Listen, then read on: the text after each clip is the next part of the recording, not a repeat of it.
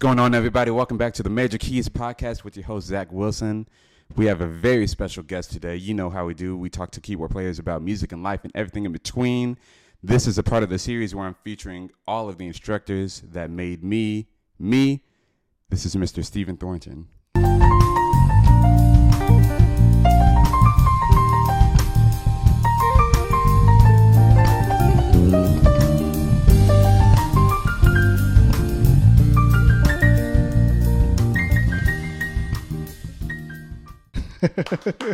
Wrap it up. Thank you for having me. I'm a fan of the podcast. I appreciate it. So first of all, first question we ask everybody, how are you? I'm doing fine. I'm hanging in there. I'm trying to keep it in the road, as I would tell you. Gotta keep it in the road. Sometimes we're right here. Sometimes you veer off, but hey, just keep it in the road. Keep it where it needs to be. Absolutely. So we're gonna start from the top. Sure. How did you get started playing keys, and we'll go on from there. Okay, I feel like you know this already. This for the people. This for the people, Steven. I know you. Yes, I know you, but you know. Okay, sure. So it all started back when I was about 4 or 5. My mother decided to enroll my brother and I got an older brother by 4 years, and in piano lessons. Even though we had showed zero interest in piano or music at all. So, when I was about 4 or 5 years old, I wanted to be a professional baseball player more than anything in the world. So music wasn't on my radar.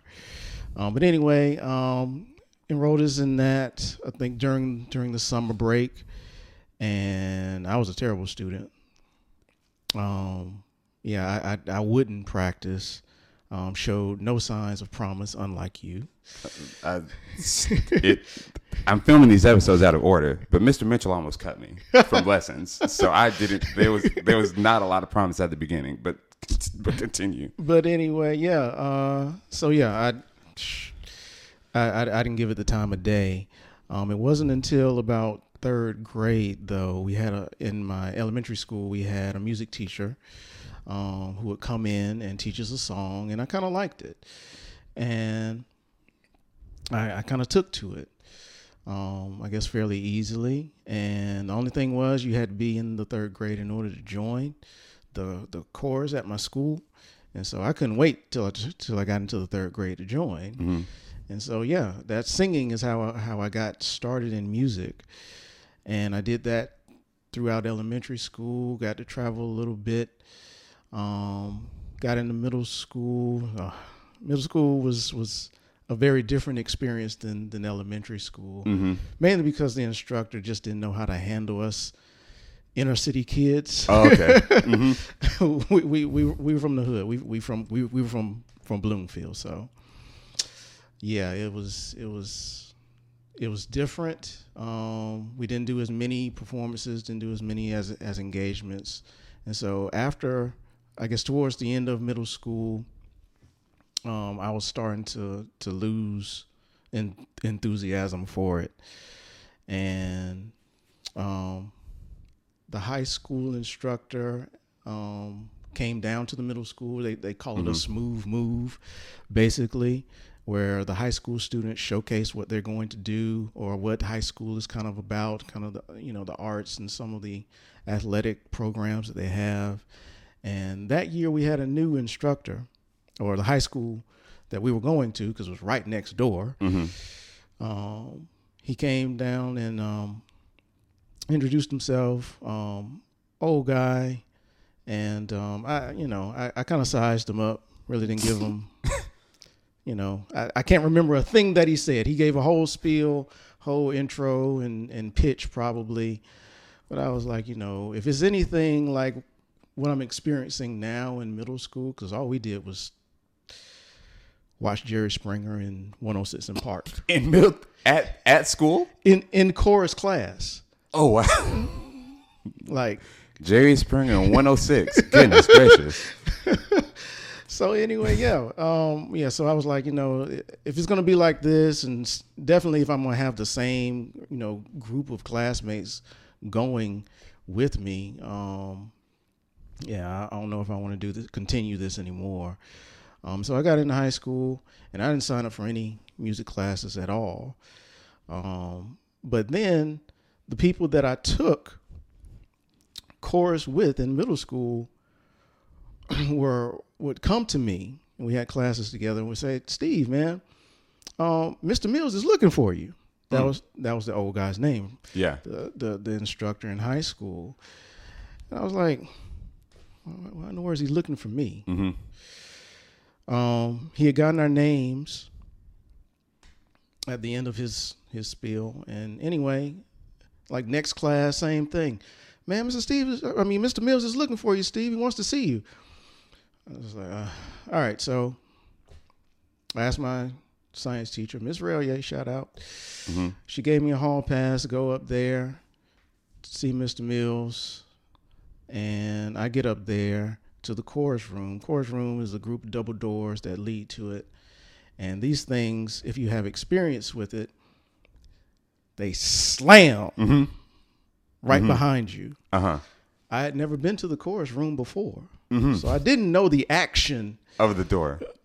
of the door. Mm-hmm. So when I open the door, it slams behind me, and I'm frozen looking down, and I look up, and this room is full of upperclassmen, and Mr. Mills is sitting right there. All eyes are on me at this point, and everything's dead silence. And so anyway, I introduce myself to Mr. Mills, or he says, "Can I help you?" Yeah, I'm Stephen Thornton. You were looking for me? Yes, Mr. Thornton. When are you going to come join us? Like right there. Oh, wow. On the spot, right in front of everybody. And so Your reputation preceded you. I don't know about that. But I said, well, I didn't sign up for any classes this semester, but next semester I'll sign up. I was like, okay, great. And so, yeah, I signed up next semester, my freshman year.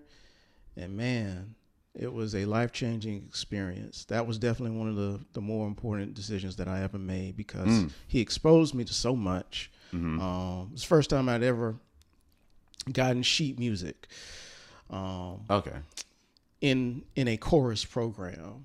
And Mr. Mills was a stickler for sight reading and being able to sight sing. Oh, okay. He didn't want singers that were just being taught by rote and just monkey see, monkey do type stuff. Hey, match this note and that sort of thing. No, he wanted you to be able to read music because he was a musician himself. And got exposed to a lot. Jazz. That was my first time ever doing anything jazz related. Was singing and doing some standards. And anyway, yeah, I got to travel, got to go to Europe. My junior year, about 7 different countries, singing. And right around freshman year, I was like, you know what? I remember this middle C stuff. Yeah. From when I was like 4 or 5 years old. And I said, you know what? To make myself a better singer and a better reader, we still had the keyboard at home, still had the books that we used from, when I was 4 and 5. So I got the books out and started practicing, and teaching myself how to play and how to become a better reader. And it also got me out of some house chores. That was the other benefit. Oh yeah. My mom would be in the kitchen. She'd be cooking something, and she would always, if my brother was on the keyboard practicing, she would always call me instead of him. Oh. And he was sitting right there next to the kitchen. It would always irk my soul. Like, why is she calling me and he's right there? So I got smart, Zach. I said, next time I'm going to be on the keyboard, and Garrett's going to have to do all these chores. So you practiced to get out of. All right. Yes. Hey, if it worked. Yeah. If it worked. Yeah. It turns out she just enjoyed listening to us practice, and she didn't want anything to interrupt us. But yeah, so I thought it was a nice cheat code. And so yeah, that's what got me started. I did that throughout high school. Went through a book every summer. Go through a book of lessons. Shout out to John Thompson series, and got into college, and I joined the chorus there reluctantly, and the chorus instructor there noticed, that I read pretty well, and then I started tinkering around in some practices, and that led to ultimately me accompanying the concert choir for my university. And in college, met my wife. That was by far the best decision I ever made, because her whole family is musical. Yes. Yeah. Her mom had her own singing group in Atlanta. Her dad toured with the Tams and Drifters in Texas. For context, it's weird because I am filming these out of order. Okay. So I got it. But if you listen to the last episode with Mark Mitchell, his daughter, Gia Nicole Mitchell, married Stephen Thornton. Right. And so this is how we kind of met in a way. Exactly. I mean, we'll get there in your story, but there's a relation. Absolutely. So, yeah. Absolutely. So yeah, and so another burst of exposure through them. Got the opportunity to teach at their school, Mitchell's Academy, and yeah, that's where I met you. And your life has gone uphill. Life's gone uphill ever since. Yeah, I had the wonderful pleasure of working with you. Yeah, that was. Yeah, I still am very proud of those years and those moments. What a so time. Yeah. Okay, so we're gonna go back. So you're telling me you kind of you never really had a personal instructor. You kind of played, or you kind of got taught through the teachers at your schools, but you never went somewhere after school or went somewhere during school and had one-on-one instruction. Right. No, I didn't. Outside of, like I said, when I was about 4 or 5, over a summer, with a private piano instructor. No. No, I did it all at home. Wow. And so being in school, being in chorus, that's what made you think oh, you know what, this is cool. So when you're learning, it was high school when it kind of switched for you, oh, I want to actually get better at this. Exactly. So was it hard for you when you were because you were kind of learning on your own? Yeah. So was it hard for you? I don't know about the Thompson series. So what was that like what, I know it was classical, but what was the gist of the stuff that they were teaching you, or in the books? Yeah. So it's pretty all encompassing. It touches on theory. It touches on obviously reading, and different genres of music. It doesn't really go into jazz or anything I guess extremely contemporary or very contemporary. It's a pretty old series. I can't remember how old it is, but anyway, it's classical stuff, Renaissance, and there are a few contemporary pieces if the further advanced you get. Yeah.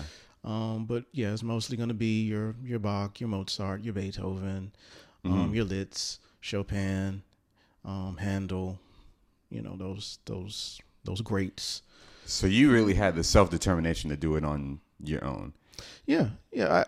It was a challenge that I enjoyed. And like I said, I thought it was making me a better musician overall. And so, yeah, I took a liking to that.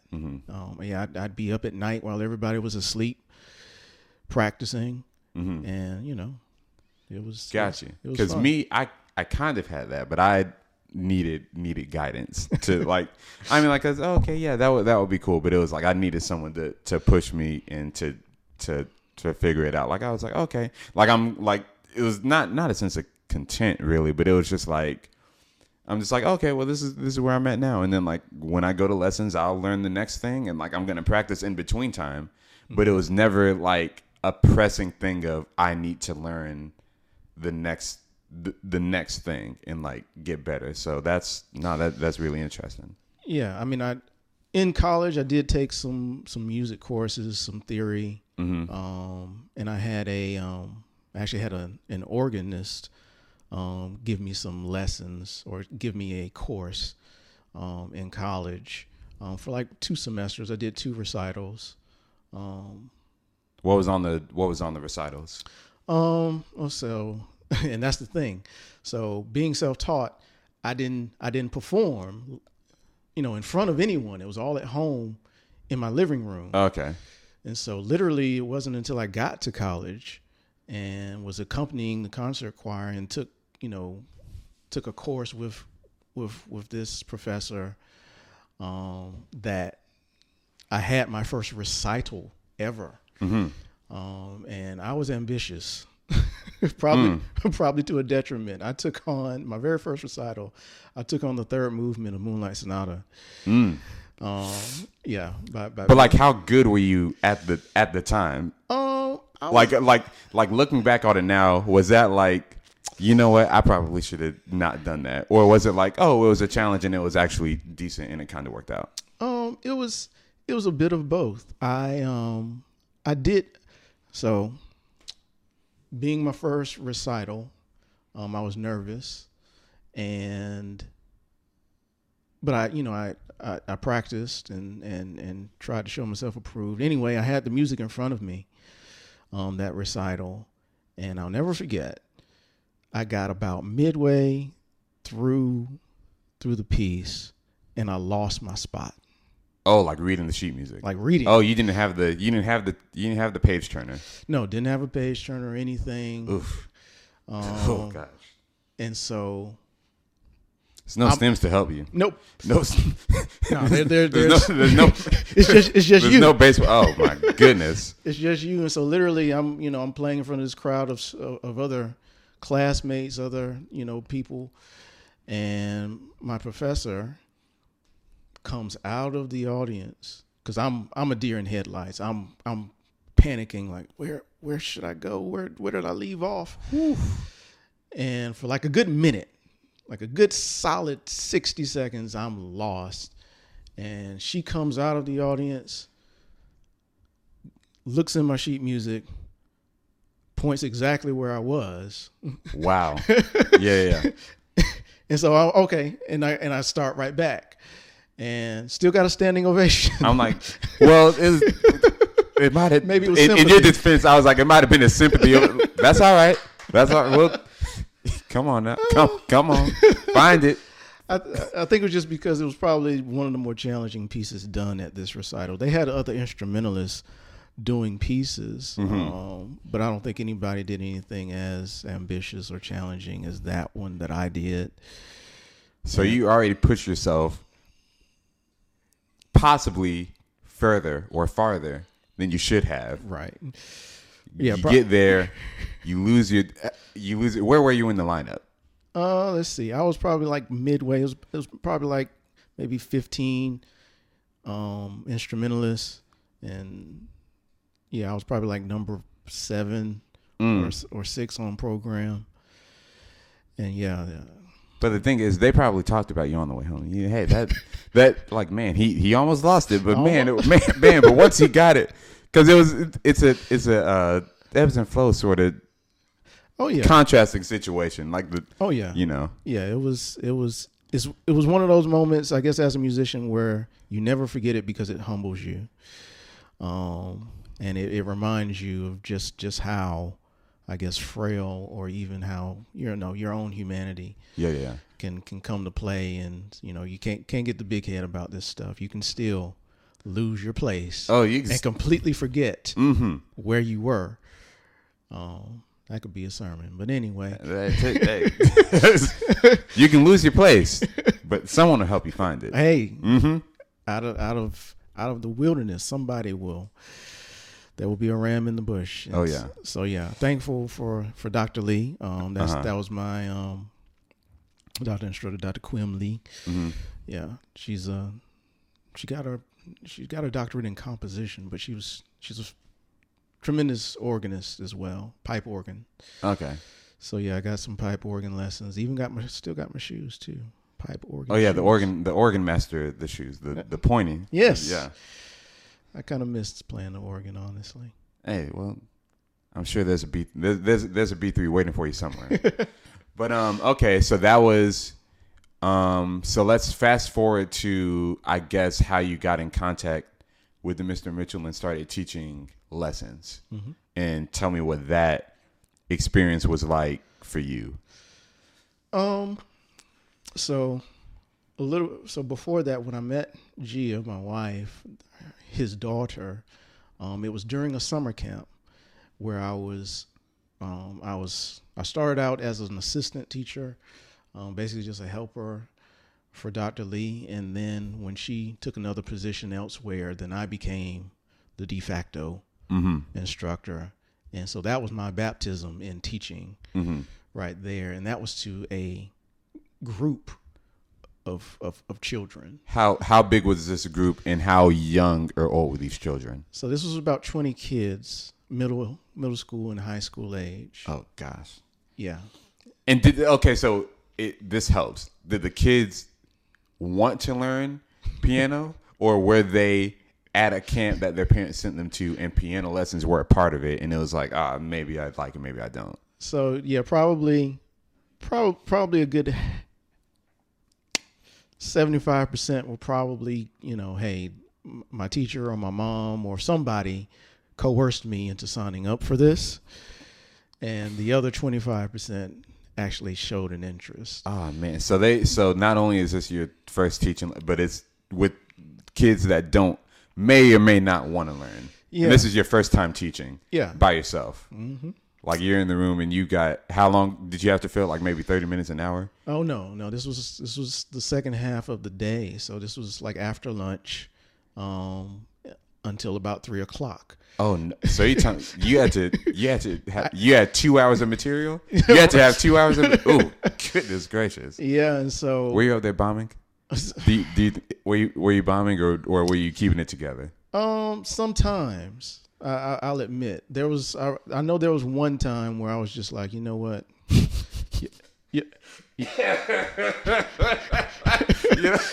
Y'all figure it out. Y'all do whatever. If y'all want to laugh and goof off, it makes me know. Never mind. You got to be like what, 20? Yeah. Oh, boy. Yeah, I'm still in school. I'm still in college. My junior year probably, and yeah, I'm just like, you know what? I didn't sign up for all of this. I remember printing out some, I tried to find, popular stuff that was out that they could learn, to try to read and pick up. And I even had a challenge one time, and this was kind of a lesson to me, probably a thing not to do as a teacher, is I thought if I gave the incentive, like, hey, whoever learns it first, I'll give like $1 or something. Oh no! Oh. And so wait, what do you? There's a word for it. You're I was naive. No. I mean like that too. You trying to appease the crowd. Right. There's a word for it though. But it was I'll figure it out. Yeah. I was reaching. I'm trying to gain as much enthusiasm and zeal for learning piano. And, to these high school and inner city kids and middle schoolers. And, all that did was just incentivize them to, whoever got the $1 first, then, oh, okay, well, ain't no point in me even listening anymore or even trying anymore. So, yeah, that plan backfired. Lesson learned. Oh, yeah. From that. But, yeah, it was definitely a struggle at times. Gia and the rest of the other assistants, they were helpful and got me through a lot of those tough times, where it was getting to me, and I was just like, this is a bit much. And so Anyway, as far as to answering your question, when I got to Mitchell's, that was kind of a breath of fresh air, working one-on-one with students for the most part. The biggest challenge for me was trying to get, what's the word, for lack of a better one, buy-in from some students, because they were used to Mr. Mitchell. Right. They were used. And you're like, hey, who's homie? Trying to like, all right, and, all right. And plenty of these 7-year-old and 8-year-old and 10-year-old kids would tell me, well, that's not how Mr. Mark does it. And I would say to them, do I look like Mr. Mark to you? Oh, well, hey. Do. Yeah. And so I would let them know early on that this is a brand new day. This is a brand new era. I'm not trying to be Mr. Mitchell. I can only teach the way that I teach. But if you work with me, I promise you, we'll get through this, and hopefully you'll learn something out of it. One of the best memories that I have from it was I had a student, his name was Jordan, who was accustomed to Mr. Mitchell. I was subbing at that time for him. And so I guess Jordan had a hard time, or wasn't progressing, I guess, as much as his mother would like. And so in working with him on a piece, he would get to a point and then stop and then go back. And he would just basically continue doing the same thing over and over again. And I told him, Jordan,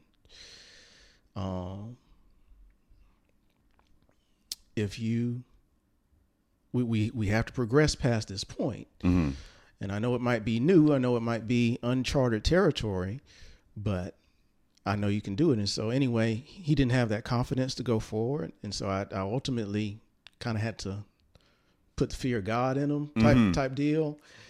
And I said, Jordan, if you don't go to these next measures, I'm going to get very upset. And you don't want to see me very upset. Well, and the tears start strolling down his face. And so now I feel terrible. Oh man, I was like, I didn't want to make him cry. I feel like, I went too far with him. But ultimately, we got through those next couple of measures, and we start to progress and everything. And so now I'm dreading the talk with the parent afterwards. Oh yeah. At this point, because any parent can see when their child has cried. And so anyway, Jordan goes out to his mom. I don't even follow him out. Oh gosh. She comes back in. Hey, and she thanks me. Oh, okay, yeah. She says, I've never, he's never gone that far before, and and all of this, and praising and everything for the progress that he had made and everything, and it really made me feel, I guess have some, I'm doing something right, or at least making some type of impact on these children's lives. And so that meant a lot. Wow. Got you. Sometimes you got to be, you got to give a little tough love. Yeah. Every now and again, but kind of like parenting. If you show them that you care, if you show your students that hey, I'm with you, I am for you, I'm going to support you, but at the same time, I'm not going to allow you to become complacent. I'm not going to allow you to stagnate. Then ultimately, I think they will appreciate you, and ultimately, they'll grow from that. So how did you handle it if you got a student who was like, you know what, I don't necessarily want to do this, and they were like, kind of like when it became the one-on-one students, I was like, I don't really want to do this. I ain't really like, they didn't care, or like they didn't practice, or even their parents didn't even push them to do what they were supposed to do. So how do you go about handling that? So yeah, there were a couple of students that I had that basically I babysat. And that was fine. that was fine with me because, going into it, I know not every student is going to become a pianist. Shoot, if 1% of my students became pianists at a semi-professional level, that would be a victory. Well, here you go. but yeah. I realize even that goal can sometimes be far-fetched. And so I realize, like any coach, I have to go into this thinking, how can I make an impact on this child's life beyond just the music, beyond just piano? And so, I had a number of students that I would just sit and chat with and get to know them and talk about whatever issues outside of, piano and music. And we would try and tackle those things. I never forget one time at Mitchell's Academy, one of Gia's dance students came down into my room. I was waiting on another student to show up. And this dance student comes in there and she's sad. And, a little bitty thing. She couldn't have been no more than like 4. And she's sad. And so I turn to her and say, well, do you know this song? And I'll start playing Mary Had a Little Lamb.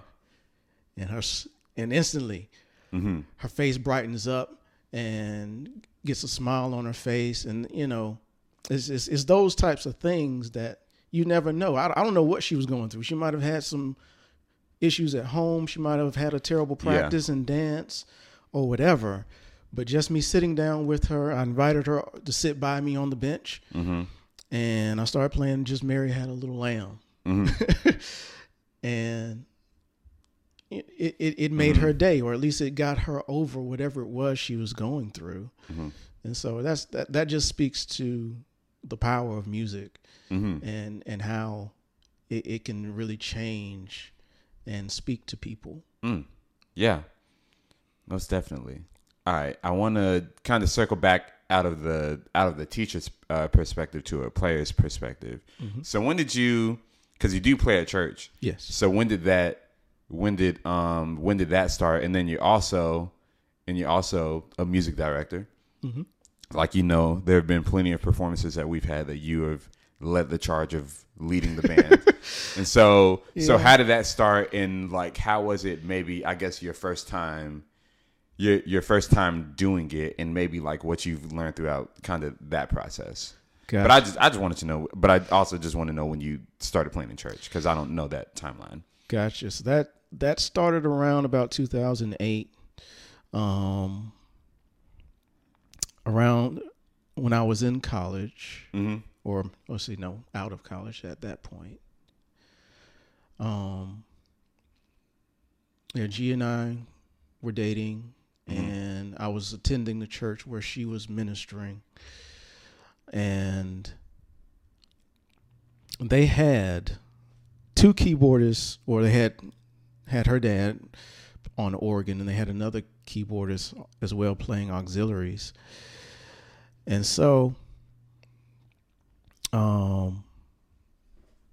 I was nervous about jumping into the church pool, just because at that time, Zach, I was strictly a reader. Right. At that time, I had never tried to really play by ear. I could sing, and I'd done tone memorization and match this pitch. And so I had an ear to know what notes were. And I obviously had been taking piano and that sort of thing. So I knew, okay, this is what a middle C sounds like under the tutelage of Mr. Mills. Right. But yeah, I was nervous about getting my feet wet and playing by ear in church. And so, yeah, it was about a good 2 years before I did. And like I said, in about 2008, that's when I took the leap and asked the pastor, hey, you mind if I come along and play with you guys? And so, yeah, they allowed me to. And so now we got 3 keyboardists in church, including me. And I never forget the first song we did. I had heard it before. They had sung it before, but I did not know it. And so I had to figure out. I didn't even know what key it was in. And so I remember pretty much most of the song, or no, all of the song, I spent trying to find out. Oh, goodness. Where the key was. Do you remember what song this was? Let's see. They would call it Sing Unto the Lord. I don't know if that's the actual name of it. Mm-hmm. Sing unto the Lord, bless his holy name. Sing unto the Lord, bless his holy name. Mm-hmm. So anyway, I did not, like I said, throughout that whole song, I'm doing doom doom doom doom. Oh, goodness. I'm half You're trying to figure it out. Trying to find out where's one in this song. And because I'm the new guy, they have my volume down anyway on my board. So it's not, causing a cacophony in the song. Absolutely. Can't have those. Can't have those. So anyway, yeah, that was another humbling experience for me. And that's how my playing by ear journey began. I started asking Mr. Mitchell questions and getting some advice and counsel and guidance from him as far as building my repertoire for church music. And he showed me some common songs that they did. And then after that, I started to kind of get my groove and get the hang of it. But I say probably about a good year after that, I was starting to lead an MD at church. And it started with the youth choir. I started basically learning their material solely and then teaching it to the other musicians that were there. And that's how that process started. As far as church goes. Now, as far as MDing for the gigs that you and I have taken part in, that came about because there was a bass player that we know who shall go unnamed, but this guy had played with some big names before, and he was playing with us. Well, this was before he came around, though, too. That you were MDing stuff. Not for Mitchell's stuff. The recital in 2008. Were you not? I mean, like you were MDing that. I don't. Well, perhaps you're MDing that stuff. Okay. Rhythm is gonna get you. You were MDing. Okay. Yeah. Fair enough. That's strange though. You were MDing that stuff way before that. I say that because that wasn't something that I volunteered for, and I think the Mitchells, because it was their thing. I think there may have been a little hesitancy in letting me take the charge. I was still young. I was still in my 20s and everything, and so there wasn't an opportunity or a position or title that I sought after. But I do remember when the bass player came along and he said, "Hey, Steven knows this stuff. I think he ought to do it." I remember him specifically saying that, and then in a rehearsal, and I was, and so now all eyes are on me, and now, lo and behold, now I'm having to lead this 12-piece band. It was the one at the Douglas that time where we had a horn section and had like 2 drummers. Oh, it's a whole shebang. Yeah, 3 keyboard players, like 2 guitarists, percussionists, 5 background singers, a lead vocal, and probably a partridge in a pear tree somewhere.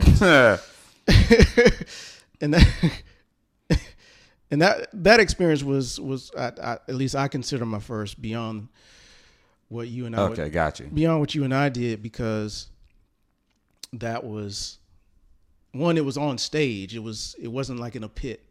Oh, okay, yeah. Like the stuff that you and I did for recitals and everything. This was an actual showcase, or an actual show of a cover of, or covers of different songs. And I remember it because I at the end of it I was hoarse. Because you were just yelling. I was yelling out everything. Yeah. Go to the 4. yeah. Go to the 1. Oh, yeah. To the bounce. every section, I'm screaming over, 15 umpteen people performing to try and guide us through. And so, yeah, that was an ordeal. But yeah, that's how it came along. People ultimately saw the potential in me, I think, and gave me an opportunity. And I just I said, okay, I'll give it a shot. Got you. If see where it goes. If I fail, okay, it was a learning experience. If I soar and fly high, then hey, great. Got you. So musically, what would you say that you do now currently musically, and then what do you aim to do musically? Because I know you don't do music full time. So yes. Ultimately, I like to teach. That if I would love to do that full time, and I'm starting to get some students even now. It's very small, but that would be end game for me. Is to teach more and to pour and impart to people what I've been blessed to know and learn. And so that's where I want to go. Okay, got you. Ultimately, let's see here. What was your other? I was saying, like, what do you currently do musically now, and then what did you want to do? So. Okay.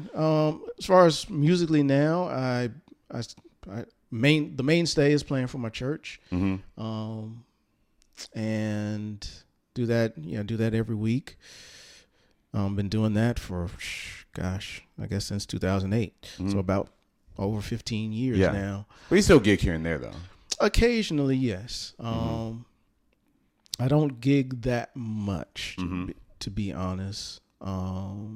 Mostly it'll be stuff that my wife, who is a singer, she'll get an opportunity and she'll ask me to accompany her on. The last one I had was, let's see here, I think maybe, well, it may not be the last one, but the most notable one that I remember was back in November. I think I told you about it because I had to put together my own band for the first time. I've never put together my own band before. Most of the guys that I've played with, they were already contracted out. Yeah. And so, last November I had to put together my own group, and that was fun. It was just a trio, and we were just doing dinner music, light, smooth jazz stuff. And so those gigs come along every now and again. Maybe a handful a quarter. But yeah, that, and yeah, I love those types of opportunities, or any opportunity where I can glean and learn and grow. Done a few studio sessions with another band, and we've recorded some material, and that's been a great opportunity for me, because again, never had that type of opportunity. And so I do that occasionally. Haven't done it so much.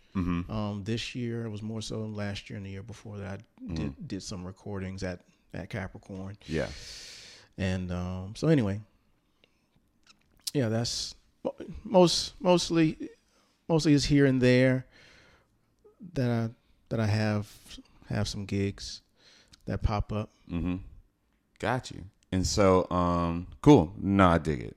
So I know you've told some horror stories, but can you think of one of the worst gigs that you've had, or one of the worst instances that you were playing? Like, what's the worst on, preferably on your end? Because I know you and I can think of one particular situation, and that's where my mind went. But I'm gonna angle it back to your end, like when it was on you. Okay. Like, not that it happened while you happened to be on the gig. Let's see here. Does it has to be like a secular or No, it doesn't have to. If you were on the keys Something bad that has happened. And I crashed and burned. Oh, that's happened quite a bit. And you know what? It's just gonna and unfortunately, it's just gonna happen again. It's just how it goes. Oh yeah, It's just how it goes. Like sometimes you can't keep it in the road. No. Sometimes it's just you just might have to crash. Yeah. Well, let's see here. There was the last event that you and I did at the Douglas, and I completely butchered that intro to what was a Natalie Cole song? Oh, Paper Moon? Yes, Paper Moon. It wasn't that bad. I apologize to the singer on that song. Oh. That's how bad I felt about it. Cause yeah, it was all on me. I guess I ain't like that. You got it. It wasn't a complete derailment. We got it wasn't. Yeah. Let's see here. There's been a time at church where I just flat out didn't know the song. Like the worship leader called it, and I had to summon her over. Yeah. And I said, I do not know this. I don't know this song. You know, when I first started there, that happened once or twice because it was like I was like I'd listen to it like once or twice. Yeah, this is easy, and then like I get there and I'm like, if you give me like 40 seconds to do it, I'm like, yeah. So that actually happened a couple of times with me too. Yeah, and so except I didn't even see this song on the list. So man. So like, and then they called it out during, like, there was no run through before. There was no walkthrough before. Like, this is what we're doing. Church is going. This is time for the selection. Hey, song B. I didn't even know song B was on the list. The thing? I was like, wait, wow. And so the worship leader, she was very professional. She, praise the Lord, everybody, and got us through. And she called out a different song that I didn't know. That she knew that you knew. Right. Okay. And so thankfully, was able to get through that. That I feel like there's a ton more that I'm forgetting though beyond that, where I just bombed completely.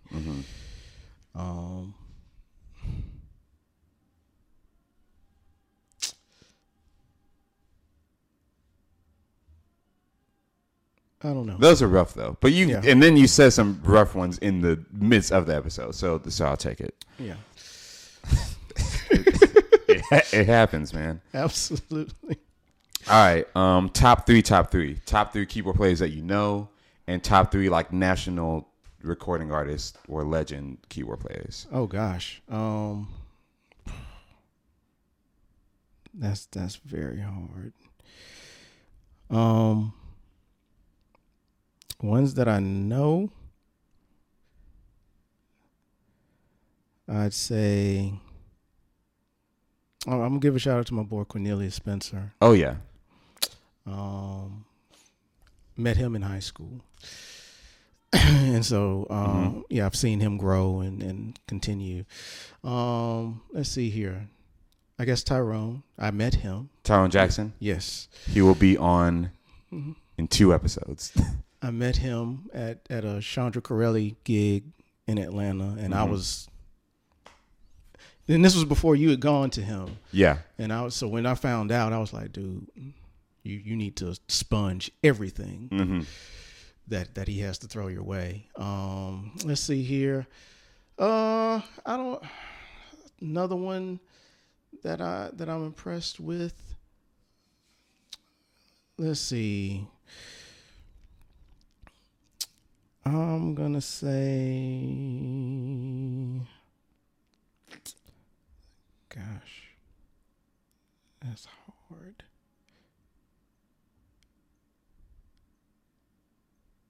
If you want to go to 4 or 5, you can. To not leave anybody out. Okay. Well, most of the musicians that I know are church musicians. Which is, And I, just me personally, I believe, we're like the short order cooks of music. Like we can do it all. Even though we may not, be on the bigger stages and everything. So I really feel like church musicians, are very undervalued and underestimated. So,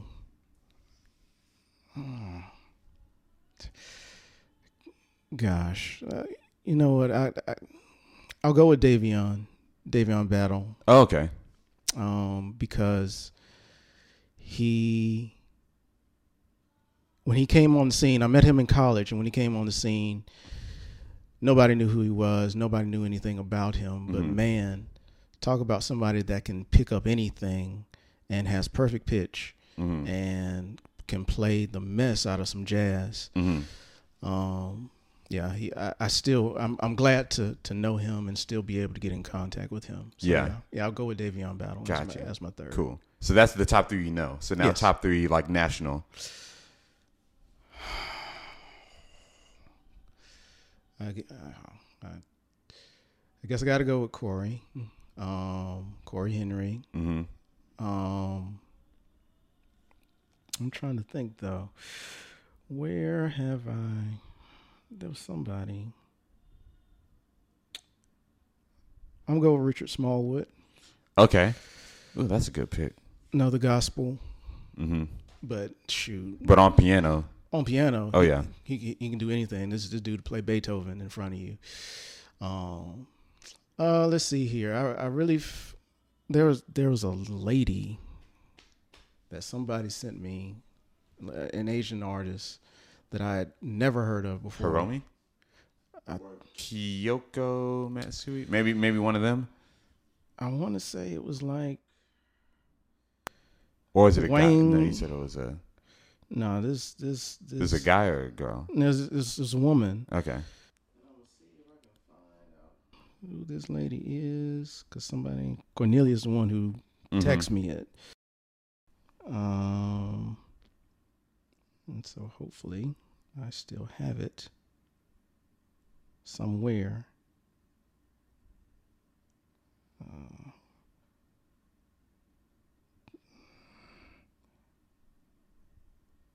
Okay, I hope this doesn't play. But if it does, just edit it out. Yuja Wang. Yeah, this lady, and I'm partial to classical pianists. Again, I feel like they don't get as much love as they probably should. But this lady, she combines both classical stuff. There's a clip that I'll send you where she's doing Turkish March, but she does a variation on it, man. And it's just just one of those. Like, dude. So yeah, I'll go with Yuja Wang, Richard Smallwood, Corey. All right, yeah, we'll take it. Supergroup. You have unlimited budget, unlimited availability. That means you can put together a rhythm section. It's kind of gone off the rails. People have started putting aux players in multiple. So you can kind of do what you want, but rhythm section, horn section if you want to, and lead vocalist. Unlimited budget, unlimited availability. They just have to be alive. Okay, just have to be alive, and this is like a 4-piece, 5-piece. This be however many pieces you want to. Okay. This is your event. You put together the band. Whatever you decide to do. Oh, if you want to be there on aux in the back, you can. Oh, no. If you don't want to play, no. But who's in the band? Who's doing it? Yeah. Yeah. I just want to be on front row, in the audience. So, yeah, I'm gonna do. Yeah. I'm at Richard Smallwood. Did he not pass away? He did. I didn't know. I want to say, I don't want to put that on him. I don't know. Anyway, I can choose somebody else. That's okay. But if he, let's choose someone else. I really am not sure. Look it up real quick. I don't want to say. I would feel like I would know. Like somebody would have said something. If he had. But who is something about the name? I know he passed. Oh no, that's not him. Yeah, I know that's not him. But I thought he's still going. He's 74. Yeah, he is. Richard Smallwood. Goodness gracious. Yeah, he's yeah. So yeah, I'll put him on mains and lead or MD. Yeah, put him on main, MD it. because I love how he incorporates, orchestral things in his gospel pieces. Let's see. Yeah, I'll put Corey on organ just cause. And I don't really know. Oh man, I do not know this bass player's name to save my life. Who does he play with, or she? I don't know. I don't even know if it's a male or if it's a man or a woman, to be honest. I just remember the song that I heard this bass player on, and I was blown up because he ran all over this thing. It was Valencia Lacey and her group, and the song was Big. That's the name of the song. Okay, yeah. Big. So whoever played bass on that song. Whoever played bass on that song. That person. That guy. So this is Richard Smallwood, Corey Henry, whoever played bass on Valencia's song. Who's on drums? Gracious. See, I don't know that many drummers. Like nationally known. It can be somebody you know, though. But yeah, so because I know a lot of the guys that I know, or at least I feel like the guys that I know can go toe to toe with anybody. So I'm gonna give Kenneth Sanders some love. Oh yeah, because that's my go-to for any gig that I'm gonna have on drums. And that's I feel bad for some of the other drummers that I know. But yeah, Ken's gonna get the job done, and I barely have to look at him in order for him to know where I'm going or what needs to be done. So, and because he's a local guy, he doesn't give a whole lot. He doesn't get a whole lot of exposure, at least not in Middle Georgia anyway.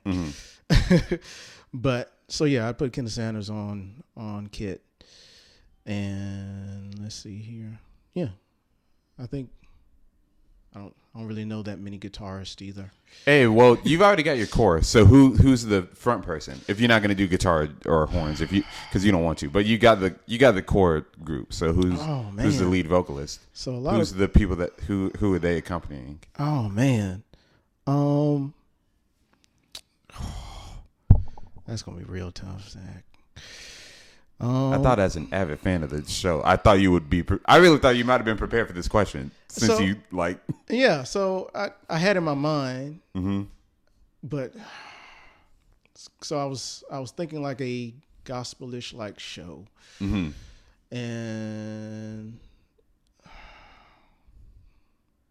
I want to do. You know what? I'm just gonna say Oleta Adams. Okay. Just because I could go with some I guess more well-known names. I know everybody's kind of chosen Layla Hathaway. I know a lot of people might go with Donnie McClurkin or Yolanda Adams, and those powerhouses, Tasha Cobbs and such. But I kind of like to give honor to the people that don't get as much.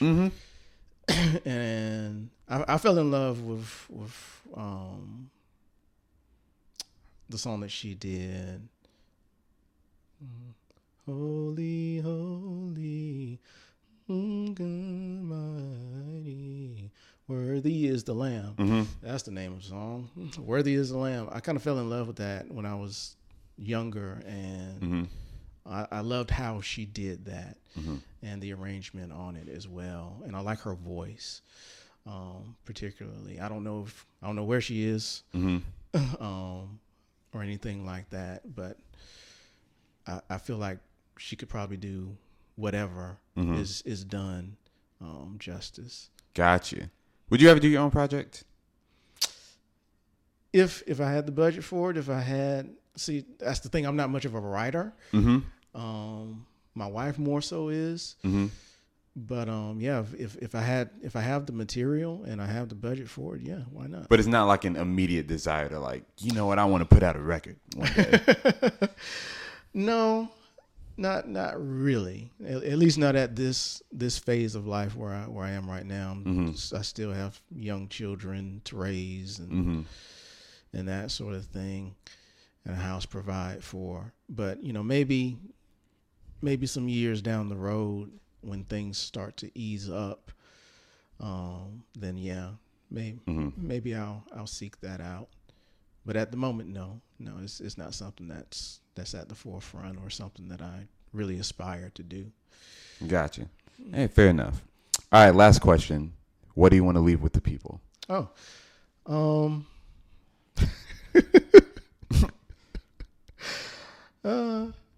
Some cliche just came in my head. Let's see. Don't be afraid to make a mistake. Don't be afraid to push yourself and to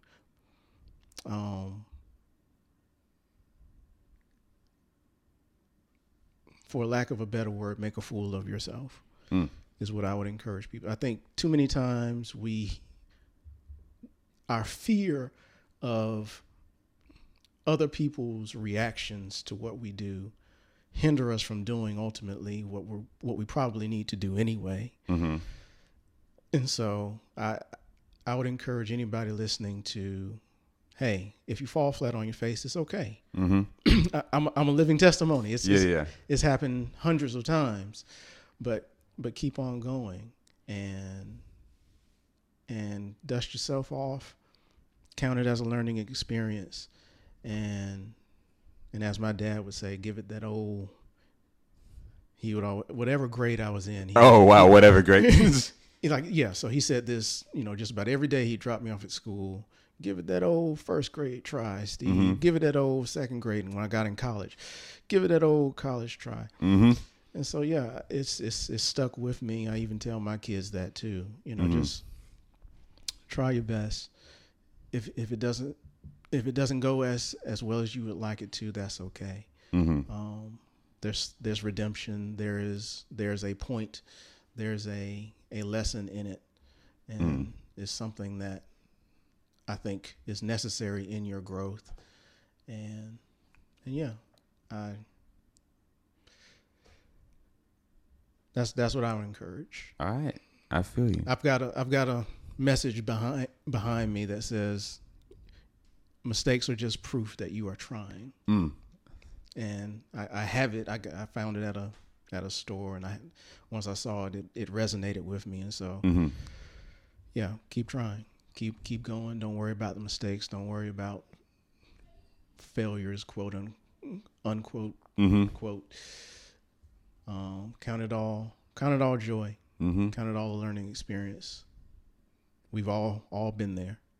Got you. I feel you. Socials, you're not really on social media like that though. That's always my question. But you don't be. But it's on the script. Yes. So I got it. So yeah, let's see. I'm on Facebook, Stephen Thornton.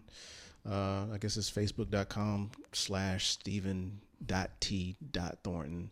If anybody wants to look me up, there. I do have Instagram. I think it's _Stephen Thornton _. I do have Twitter as well, which I am hardly ever on, but it's clumsily Stephen. That's clumsily the goodness gracious the word. So yeah, my wife's stage name is Gracefully Gia. I see what you did. I see what you did. And said clumsily Stephen. I see what you did. Yeah. Now it kind of makes sense now, because I was like, what? Why'd you do that? Yeah, it was a play on her name just to be silly. Yeah. But yeah, those are the only platforms that I really have installed on my phone. If anybody cares to get in contact with me that way. Gotcha. All right. I appreciate you. I appreciate you being on. Appreciate you in general. Oh yeah. Like I said, without these teachers, the version of Zach Wilson that is here and now would not be the version. We didn't even talk about how you taught like your actual role in teaching me. Oh yeah. But it was but no, like Steven. So Mr. Mitchell was the first, taught me like where to put my hands on the piano. And then Steven came in, and it was like when it was time to learn like a super major classical piece, he would take on that role, and he would specifically just teach me that. Right. And we would break it down, measure by measure, note by note, going 30 BPM. we ain't going nowhere. Oh yeah. And you Take it do slow. those 4 measures over and over. Yes. But anyways, that discipline, of course, helped me through college, and just like and even when we were doing the other gigs, helped me to also watching you be an MD. That helped me as well too. Wow. But I didn't know that. Oh no, absolutely, because I'm watching how you're communicating with everybody and in that sort of situation, and but yeah, the version of me without Mark Mitchell, Stephen Thornton, Jay Adams, who's on the next episode, Tyrone Jackson, who's on the episode after that. If I didn't have those 4, the version of Zach Wilson would be different. So I just played my part. Hey man, just a vessel, just a humble servant. But anyways, I appreciate you. Thank you for being on. This has been the Major Keys Podcast. Keep pressing on. See y'all next time.